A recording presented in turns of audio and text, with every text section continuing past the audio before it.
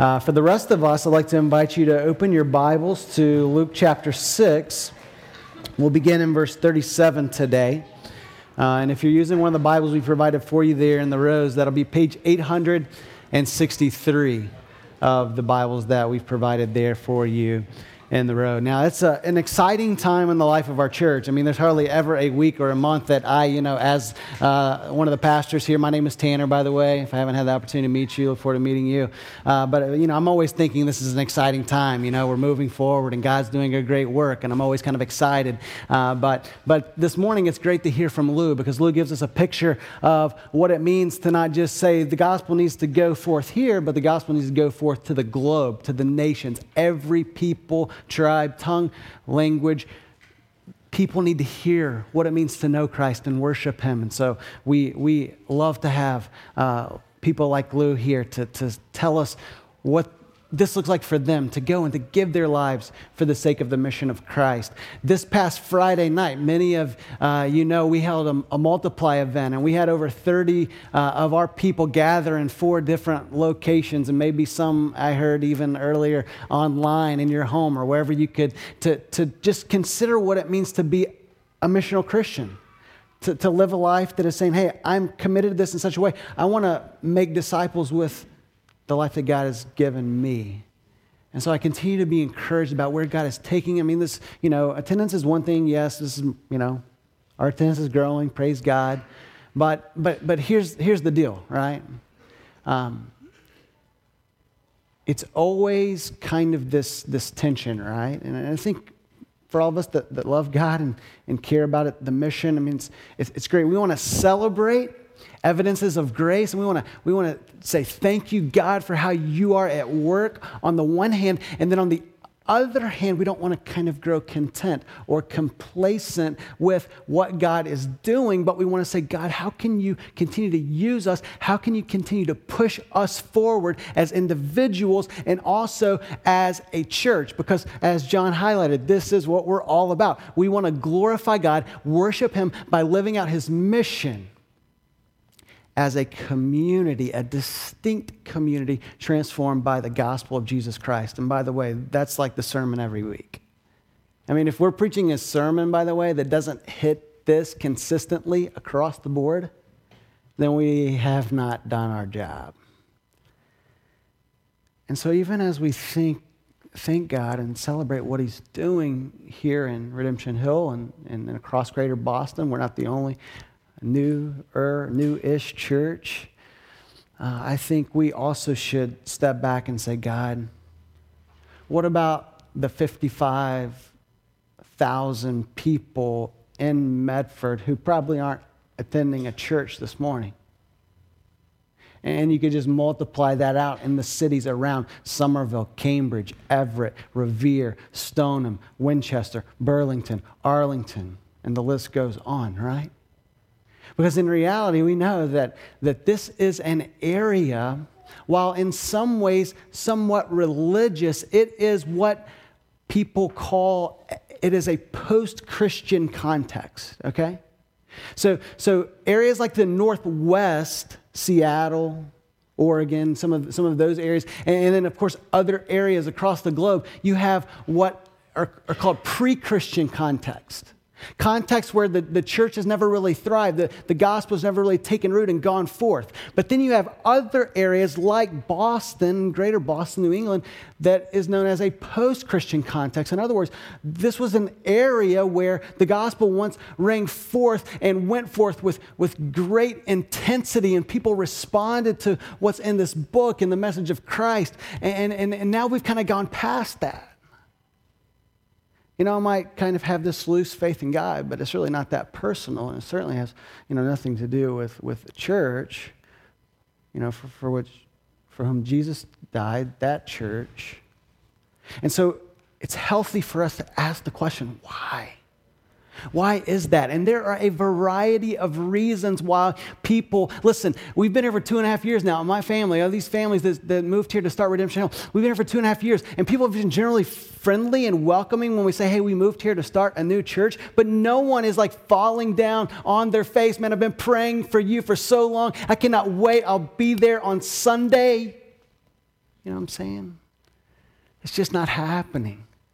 So why is this? Well, again, there are a variety of reasons, but I just want to give one kind of common perception of the church that Jesus really addresses here in Luke 6 as we conclude the Sermon on the Mount.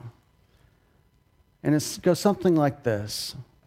67% of 20 to 29-year-olds and over 75% of people over 30 said this was true, all right? The church is full of hypocrites. People who criticize others for doing the same thing they do themselves. The church is full of hypocrites. People who criticize others for the very same things they do themselves. And so we know this is a generalization, right? This is the perspective of those that are not in the church. And you know, we can, you know, say, hey, well, you know, if they join us, then they're joining the number of hypocrites. Nobody lives a perfectly consistent life. And, you know, we can kind of say, well, you know, they're just saying that because they don't really want to be involved in church, so it's easy to kind of excuse. But let's think about it from two other angles. Number one, perhaps there is great validity to what this number tells us, right? I mean, there's at least a measure of validity here, right? I mean, often the church is hypocritical in our positions, in our own individual lives. Added to that, did you notice that it says these people are those who criticize others for doing the very same thing? So this is what we're going in the sermon today, this kind of judgmental spirit that can be present in our lives. So number one, is this true? And then number two, even if it's not even true, like when we were saying Redemption Hill, we're trying, we're putting our best foot forward. We're trying to declare the gospel. We're trying to display the gospel. We're trying to, live out our faith. We're trying to show that we, not just talk the talk, but we walk the walk. And we're, about this. At the same time, right, perception is what? It's reality. Perception is so if this is how 75 roughly percent of this area thinks about the church, then what do we do with that? And how do we respond to this type of perception? Well, Jesus is going to help us with this in the Sermon on the Mount. Luke chapter 6, we looked at verses 20 through 36 last week. And what if you'll remember from last week, we said that Jesus is preaching this sermon to present a set of values that really turn our values and our way of doing things upside down. Okay, this is a complete reversal of values that Jesus is putting forth here in the gospel. He is calling people who would wish to follow him to a complete counterculture. So that's what we've called the Sermon on the Mount, the counterculture of the kingdom of Christ. And we've said that disciples of Christ are called to live as a distinct counterculture in the world. So when Jesus is opening his sermon, he's saying, look, I know the world tells you need to be rich, you need to be full, you need to laugh now, you need to look down on the weak and the powerless. But I'm saying, blessed are those who are poor, blessed are those who are hungry. If you have spiritual poverty and spiritual hunger in your life, and even if you're persecuted for my sake, that's not such a bad thing. In fact, the blessing of God will rest on you. And the world is telling you, hey, love your friends and hate your enemies. But I'm saying, yeah, of course you're going to love your friends, but you also need to love your enemies. And so he takes our values and he turns them upside down. And we're going to continue to see how he does that this week as we pick up on a few other characteristics of what it looks like to live a countercultural lifestyle in the kingdom of Christ. Number one, the counterculture of Christ calls us to a life of integrity. Look in verse 37. This is where we start our passage this morning. He says, "Judge not, and you will not be judged. Condemn not, and you will not be condemned." Now, again, these two words right here, these first two words, judge not. Some translations just simply say, do not judge. I mean, people love these words of Jesus, right? Do not judge. You can't judge me. Jesus said, don't judge, right? I mean, we even kind of take the mantra further. people get tattoos. Only God can judge me. And that's, theologically true. But what are people really saying when they say, don't judge me? That's one question. What is Jesus really saying when he's saying, do not judge? Well, first let's understand what he's not saying, all right? Jesus is not giving a prohibition against exercising discernment, okay? It's not a saying, hey, don't be discerning in your life. In fact, we would just have to negate other parts of the gospel. We always interpret Scripture with Scripture when there may be something that's a little fuzzy or often misunderstood. He says in John 7:24, do not judge by appearances, but judge with right judgment. Okay? So Jesus is not saying never give a judgment on anything, as if we can't discern right from wrong. We can't make a distinction between right and wrong or have moral standards. But he's saying, don't judge as if you were in my place. Judgment does belong to God. God only has ultimate say in our life in the final sense, the final judgment. All right, so that's on the one hand. On the other hand, what is Jesus saying? He's saying, do not have a judgmental spirit about you. You see, we oftentimes have this kind of sense of superiority about ourselves, even an arrogance that we, kind of look down on others who do not talk like us and act like we act, even in the church. It's what Jesus often chides the Pharisees for. It's why he tells this parable in Luke 18 about this Pharisee who gives a prayer to God that is completely self-righteous. God, thank you that I'm not like this tax collector. I have it all together spiritually. I fast, I pray, I do my thing. And God is saying, look, if that's your attitude, you have no clue what it looks like to live life in my kingdom. So what Jesus is doing, he's undercutting judgmentalism, okay? And think about this. So on the one hand, he has the call to people to not be judgmental, so it's not your role to play God in the lives of others. But then for those who would cry out, hey, you can't judge me, what's going on there? Well, we know, right? It's kind of what we've already talked about. It's people are saying, hey, you can't tell me what to do. I set my own path. I call all the shots in my life. I am my own authority. Don't tell me that what I am doing is wrong. And what's going on here is what's been going on from the very beginning of creation. What we want to do, and this is for those outside the church, this is those for us inside the church, what we like to do, we said it last week, is we like to build our own little kingdoms and call the shots, right? So it's not God who is our authority, but we are our authority. We don't want anyone else telling us what to do except for ourselves. And so Jesus says, look, neither of those work out very well in my kingdom. But there's particularly a word for those who would be inside the church, and it's a command not to be judgmental. Now, he really helps us understand what this looks like in this parable that he gives in verses 39 through 42. So I want to read that for us as we look at the cure for being judgmental. Verse 39, he says, he also told them a parable. Can a blind man lead a blind man? Will they not both fall into a pit? A disciple is not above his teacher, but everyone, when he is fully trained, will be like his teacher. Why do you see the speck that is in your brother's eye, but do not notice the log that is in your own eye?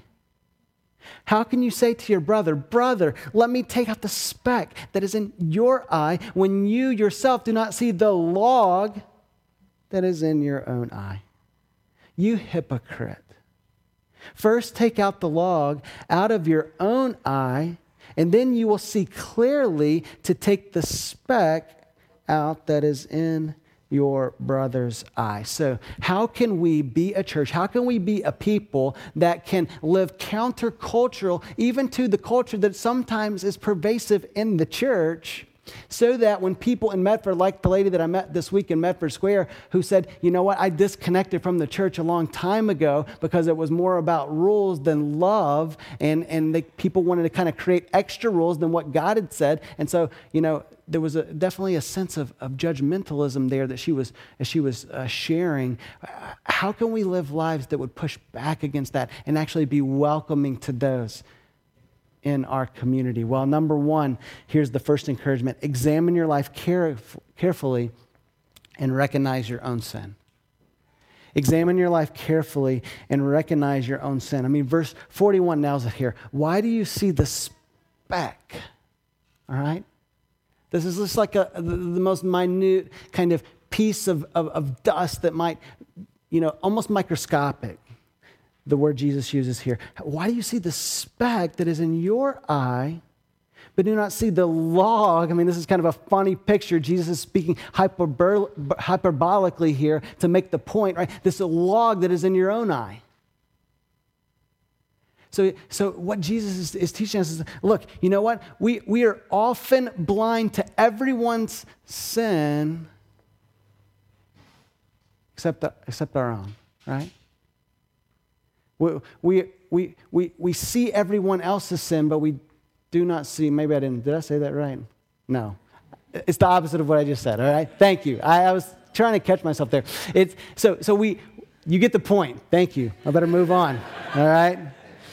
We are blind to no one's sin but our own. Sometimes you just read your notes, It's easy for us to see, hey, they need to be more compassionate. Hey, they're so prideful. Right? Not us, not me. When Christians fail to see our own sin and be transparent about our own flaws, it only perpetuates this kind of view that Christians are holier than thou, right? And so Jesus is calling us to self-examination here. He's saying, look, you have to see the speck that is in your eye, or actually the log that is in your eye, so that you can then deal properly and help someone else. He says anything less than this is hypocrisy. And Michael Wilcox says there is no sin about which Jesus spoke more scathingly than hypocrisy. So the standards that we hold others to, we need to be living out ourselves. The expectations we have for others, we need to apply them to ourselves. And this may be a word for those of us who are prone to have a critical spirit, right? I mean, some of us in the room are ultra analytical. We even get paid for a job that, is part of the qualifications to be, very analytical and precise in how we are looking at, data or whatever the case may be. And then we transfer that and just to how we view others, how we view what's going on, and we can become so critical. But Jesus is saying, look, instead of being so critical of others, why don't you be a little more self-critical? Recognize your own sin. And by the way, this is why we said verse 20 is so important here. Blessed are the poor. Why? Because it's those who are poor in spirit that will have the humility to look into their own lives and say, God, I see that they have an issue going on here, a particular sin in their life, but you know what, God, where is the sin in my life?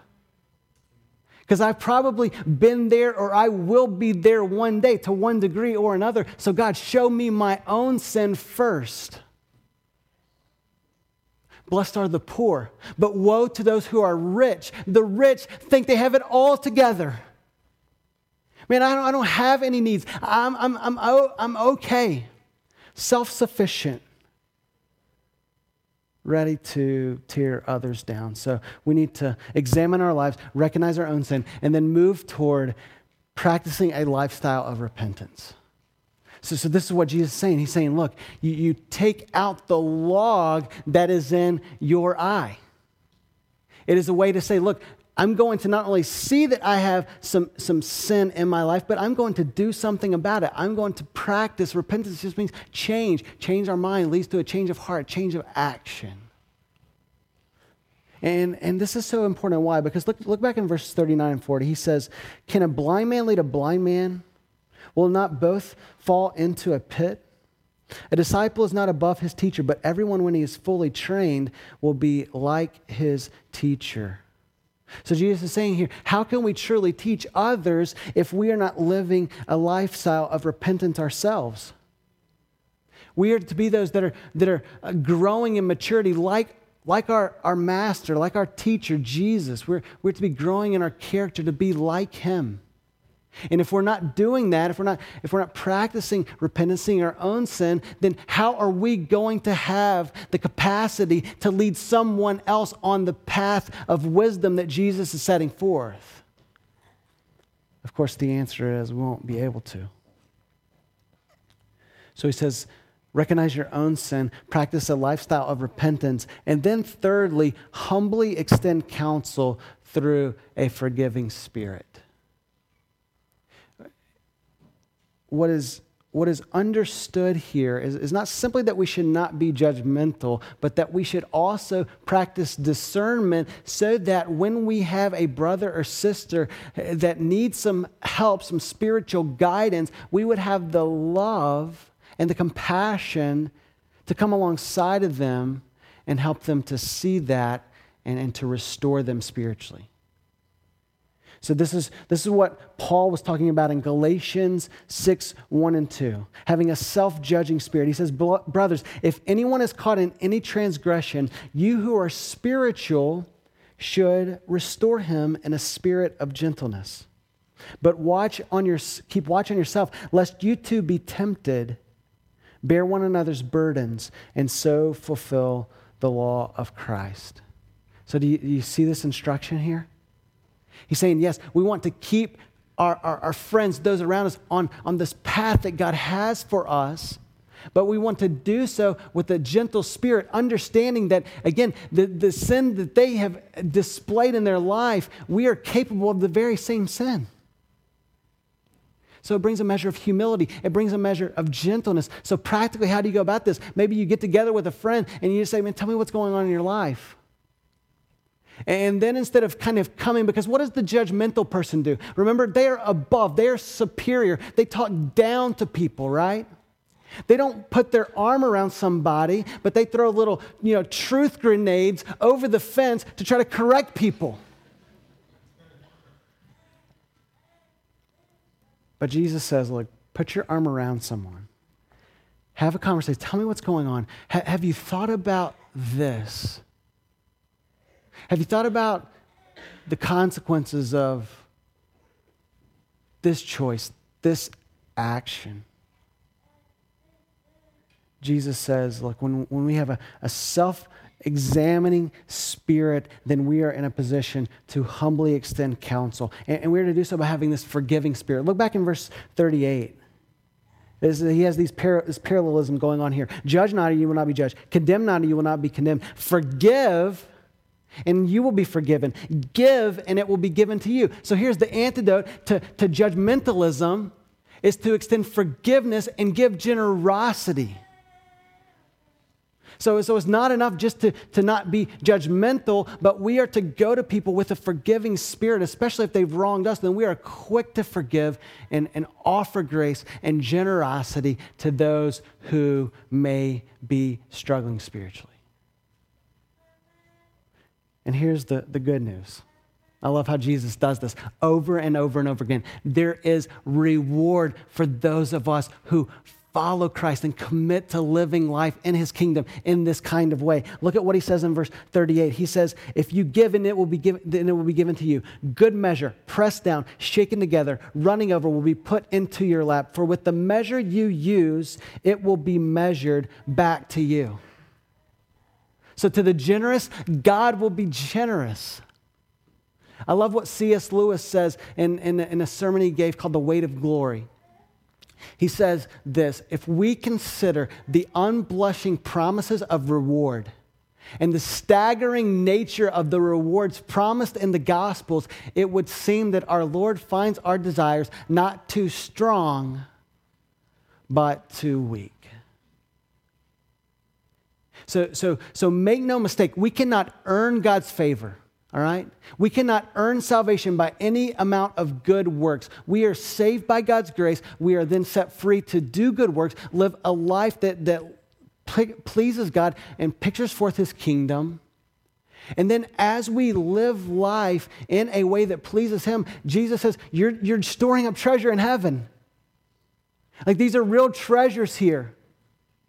This is a valid motivation. I mean, yes, God's glory should be preeminent in our motivations. This should be what drives us. But Jesus says, look, you're going to be rewarded both in this life and in the life to come. So when we see these rewards, when Jesus is saying, hey, look, if you live this kind of way, just know you might make some sacrifices here. You might be persecuted on account of my sake, but know that you will be rewarded. So go after the reward. Have strong desires for God. And God will reward you generously. So the first encouragement in this counterculture is to live a life of integrity. It's consistent. We're seeing our own sin, and then we're able to repent from that sin, change, and help someone else where they are. Not in a judgmental way, but in a helpful way. Number two, the counterculture of Christ calls us to a life of internal transformation. We see this is in verses 43 through 45, and the argument is continuing here. He's building on what he just said. Look at this. He says, "For no good tree bears bad fruit, nor again does a bad tree bear good fruit. For each tree is known by its own fruit. For figs are not gathered from thorn bushes, nor are grapes picked from a bramble bush. The good person out of the good treasure of his heart produces good, and the evil person out of his evil treasure produces evil. For out of the abundance of the heart, his mouth speaks." So what Jesus is getting at here is he's saying the only way, even to go back to last week, the only way to love your enemies, the only way to not have a judgmental spirit is to have a heart that is being transformed by God's grace and a character that is then going to flow out of your life and produce this kind of fruit. So the question then becomes for us, has God changed our heart from the inside out? Are we then producing the fruit of godliness and Christ-like character because God has done his work of grace in our lives? It's a matter of the heart. Paul Tripp says this. He gives the principle of inescapable influence. It's so good. You might want to write it down. He says, whatever rules the heart will exercise inescapable influence over a person's life and behavior. So listen, if just, I want you to think very practically here, all right? Whatever is ruling your heart at any given moment, even right now, if Christ is supreme in your heart right now and you're hungering and thirsting for God, then however good or bad the preaching is, you're probably paying attention because man, God might have a word for me here. But if you're just kind of ruled by your own selfish desires and, doing your own thing, then that's also going to be evident because whatever rules the heart will exercise an inescapable influence over our lives. And he fleshes this out in a really helpful way by this framework that is known as heat, thorns, cross, fruit. Okay? This is a paradigm for understanding and practicing biblical change. All right? So I'm really praying. Like we hit this like 6 months ago. We're going to hit it again probably in a few months. 6 months from now, we'll just keep hitting this again because it's so helpful for us spiritually. So what is this understanding of biblical change? Number one, heat, our daily situations in life. Can be anything. I just gave you an example. What about driving down the road? You get a flat tire. That's heat. Well, what about you're driving down the road and you see someone with a flat tire? That's heat. A situation's been introduced. What about, before the service and one of our, little children, the 5-year-old runs up to the back and they take the last cinnamon roll, right? That's heat, right?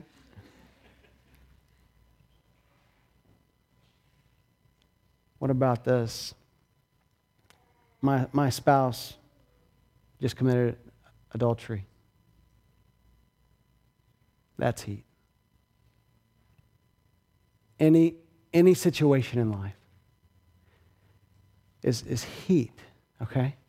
So then the question becomes, how do we respond to this situation, this heat that's been introduced into my life? Well, one possibility is that we have a thorny response. It's thorns are our ungodly response to the situation. So now we're upset because, Emmett or Matthew took the last cinnamon roll. We're not like, it wouldn't be right to, of course, lash out at a 4 or 5-year-old, but internally, we're a little upset. Or we just kind of drive on by, or the tire goes flat and it just kind of ruins our whole week, and it's just this crazy, ungodly response.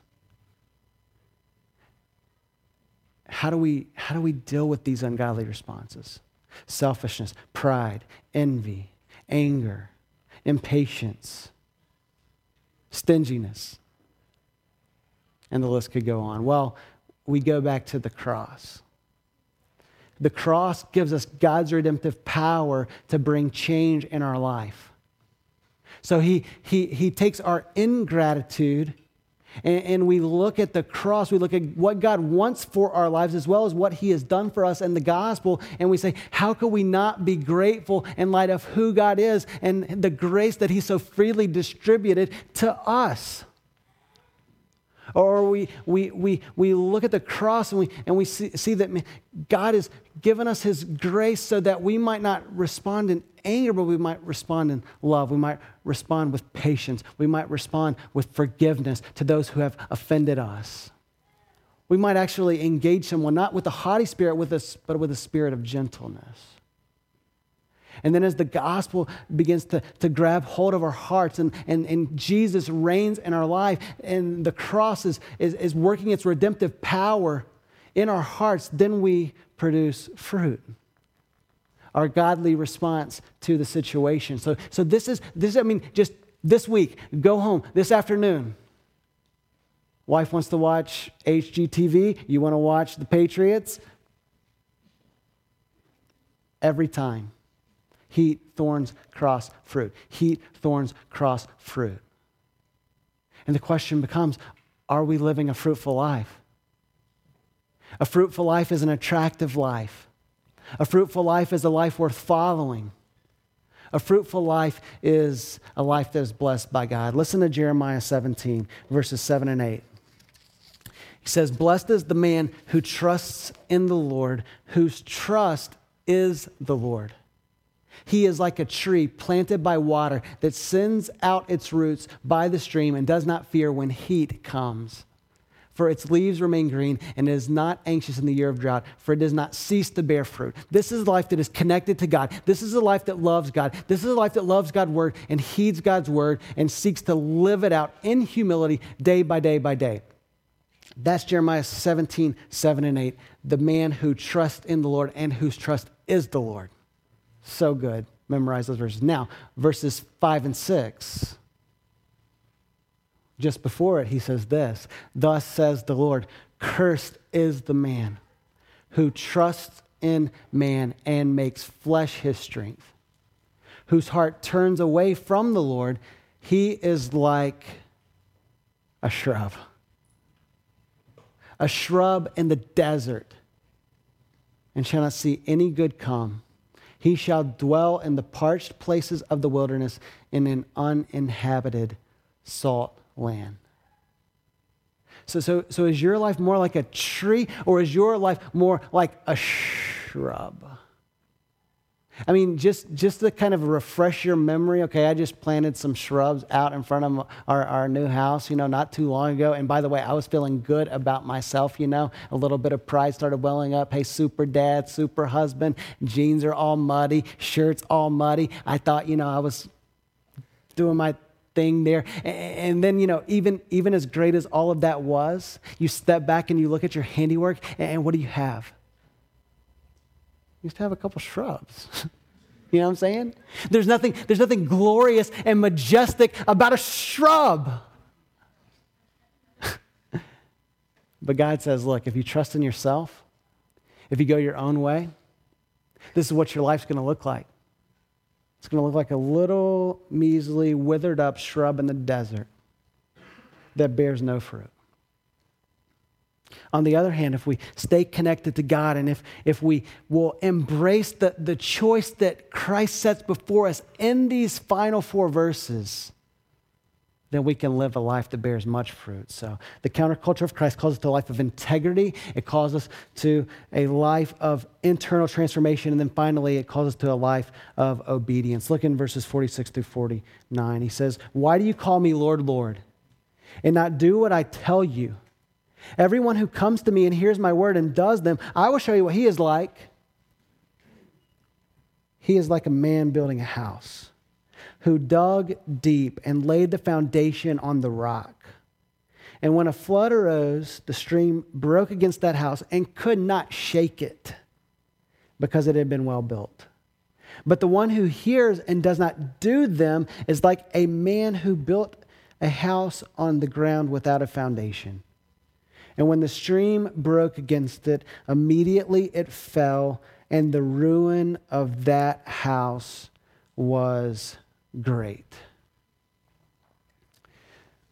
What Jesus is doing in the Gospels, listen, we understand Jesus was not just a teacher. People wanted to do, yeah, he's a wise teacher. I'll take a little bit of that. Anything more than that, so we can't really do that.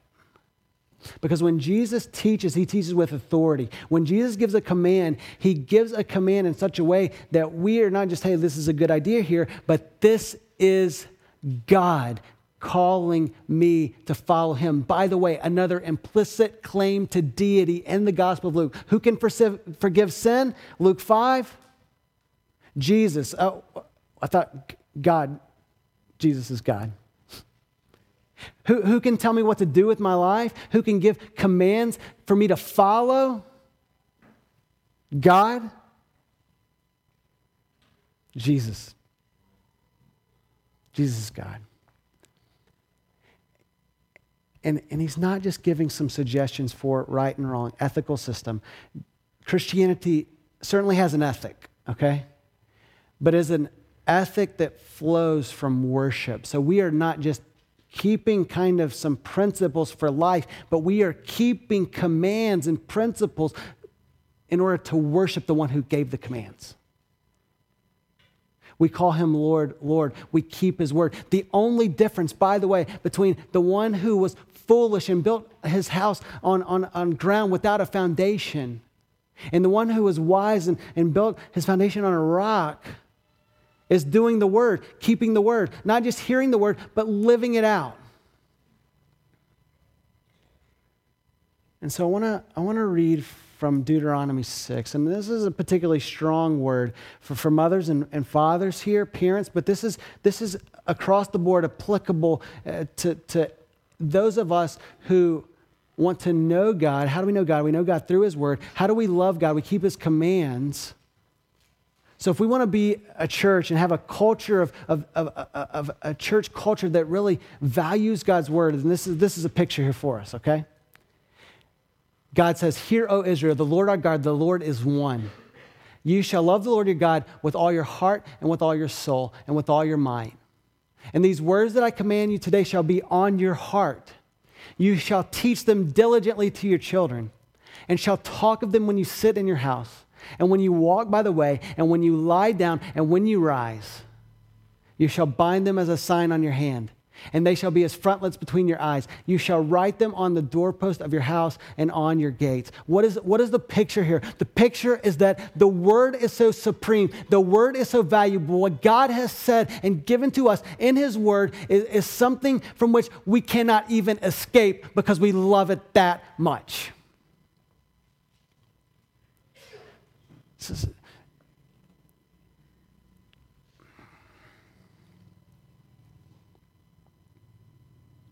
God, help us to have this kind of life. Not just knows the word a little bit, but knows it to the point where we love it, we value it. What about your conversations? I mean, even with your closest friends, your closest Christian friends, your family. How spiritual is your conversation? I mean, I'm not saying, of course, we talk about politics. we talk about sports. We talk about local affairs. We talk about work. We talk about our families. That's good and well. But what is the nature of the content of our conversations? What is the tone of those conversations, even when we're talking about these other affairs? Is the word in our mind and in our heart? Does it come forth? Does the word inform the way that we are viewing life and how we're going to act in any given situation? This is the culture that Jesus puts forth. And he says, look, if you want your life to count, if you want your life to be unshakable, unbreakable, then you not only need to hear my word, but you need to live my word. You need to keep my word. So as we close, I want you to think about verse 46 here. Look at this. He says this. He says, why do you call me Lord, Lord, and not do what I tell you? And in Matthew's gospel, Matthew's version of this, he gives us a little more information. He goes on to say that many, many people, when we one day stand before God in the judgment, will have a conversation with Jesus that goes something like this. Lord, Lord. Man, here I am. I've been waiting to arrive at your pearly gates, and didn't I seek to live my life for you? Didn't you, when you saw my life, couldn't you see that I was in church here almost every Sunday? After all,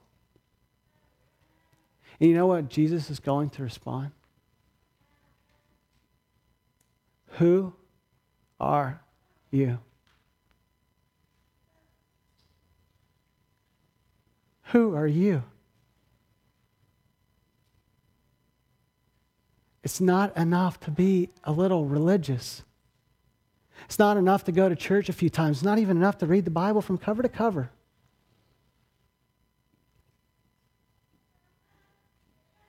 We have to have a heart that has been transformed from the inside out, that would say, God, you are my highest allegiance. I owe my highest affections to you.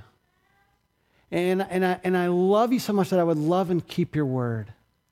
It's those people that Jesus would say, you know what? Welcome in, my son, my daughter. So is your life built on the rock of Christ?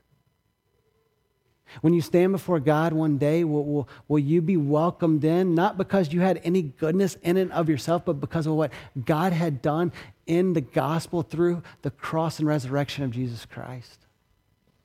Because here's the story on judgment in the Bible, in the Gospels. We see that there will be a judgment. The question is, will the judgment fall on you, or will the judgment fall on Christ?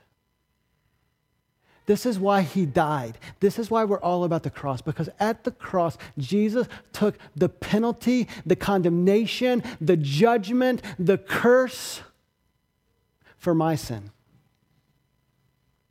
When I could do nothing to save myself, when I could not live a perfectly righteous life before God, Christ lived it in my place. When I should have received the penalty for my sin, Jesus was my substitute, mediator between me and God. And so my judgment has fallen on him, and I will be welcomed in. Is that the case for you? I mean, you may have been to church a million times, and 46 is a warning then. And you would say, Tanner, you know what? I'm not sure. I'm not sure that when I stand before God one day that I'm in. Then what do you need to do? You need to admit to God your need for him. Blessed are the poor in spirit, the needy, who say, nothing in my hand I bring, simply to the cross I'm going to cling. And so you admit your need, you admit that your sin has separated you from God, but that then through Christ, through belief in him, you can have life. You can have an abundant life now, eternal life forever with him. So it's admit your sin and your need for him, believe in Christ, and confess him as the Lord of your life. That's it. It's not any more difficult than that. But even though it's free, it's costly, right? Because those of us who confess him as Lord means he has authority over everything in our lives. And so we're going to pray and we're going to move into a time of response and we're going to sing about having one pure and holy passion with our lives. We're going to sing about how Christ is our rock. And so I pray that you would just take some time to reflect and you would say, is this true of my life? And if it's not, would you just cry out to God? I mean, you don't have to wait until after the service. You don't have to wait until this evening when you go to sleep. I mean, you can just cry out to God right now. God, I need you. And hopefully that's the cry of every one of our hearts today. Admit our need, believe in Christ, confess him as Lord, and do that every single day of our lives. Let's pray. Father, we ask that as we respond to you and respond to your word, that you would work in us. God, we need your Spirit to guide us. We need your Spirit to show us where we need grace. Father, we don't want to be those who think we have it all together. We want to be those who would say, I don't have it all together. I need you, and I need your help, your grace to even begin to help someone else. So, Lord, would you transform Redemption Hill Church? Would you transform us as a people who love you, love your word, and live your word day by day? We need your help, Father. In Jesus' name, amen.